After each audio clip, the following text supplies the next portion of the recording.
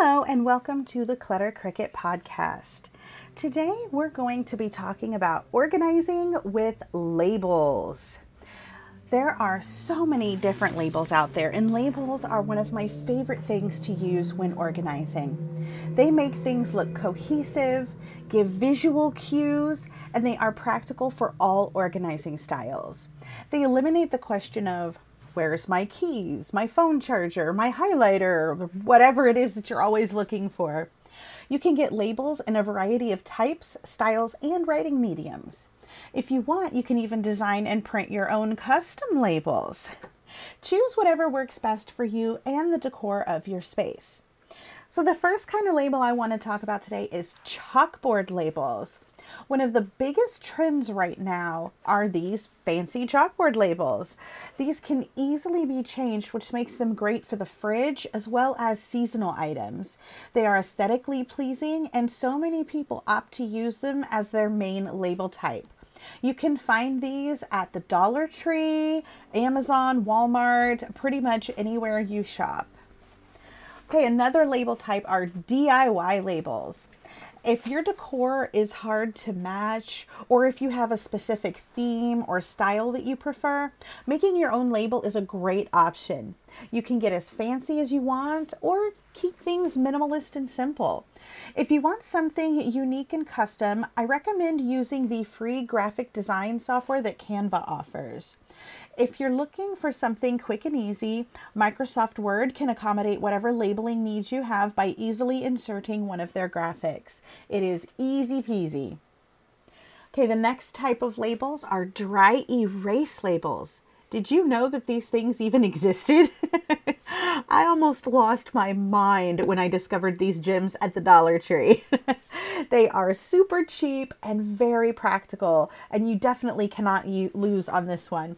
I bought so many dry erase labels, and I had them on everything. I had them in my fridge. I had them on boards, buckets, bins, totes. I had dry erase labels everywhere.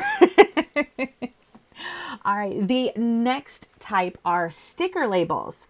Most pre-made labels are self-adhesive. If you're going the DIY route, you can print your designs onto sticker paper and make your own sticker labels. Okay, the next way to label are with label makers. This may be the number one tool in a professional organizer's arsenal, the label maker. Even before I had a successful organizing business, I owned one of these bad boys. It was a P-Touch label maker made by Brother. My love for this tool was so great that when I got divorced, my now ex-husband refused to give it back to me out of spite. Can you believe that? Anyway, these label makers are very versatile. They have multiple settings for font, size, spacing, and so many other features. You can quickly get all of your labeling done with just this device. And what's more is they are pretty inexpensive. You can get the Brother PT70BM for under $20, or you can get as fancy as the Brother PTD600 that connects to your PC for custom designs for around $65. All right. And then last on my list is all the rage right now. It is the Cricut machine. Cricut is another level of label making. As their website states, Cricut smart cutting machines and apps give you the freedom to make DIY magic happen anywhere. And they are not joking. If you are really into DIY, a Cricut will not only cut paper, it will cut wood, leather, and even vinyl, which truly elevates your labeling ability. The only downside to this option is that these machines are somewhat pricey, ranging between $200 and $400 typically, with additional tools costing extra. However, if you've got the means to purchase one of these babies, they are well worth the investment. I have a Cricut Explore Air 2. My mentor, her name is Cassandra Arson. You may know her from the HGTV show Hot Mess House or her YouTube channel Clutterbug. She uses the Cricut Joy. And that works amazing as well.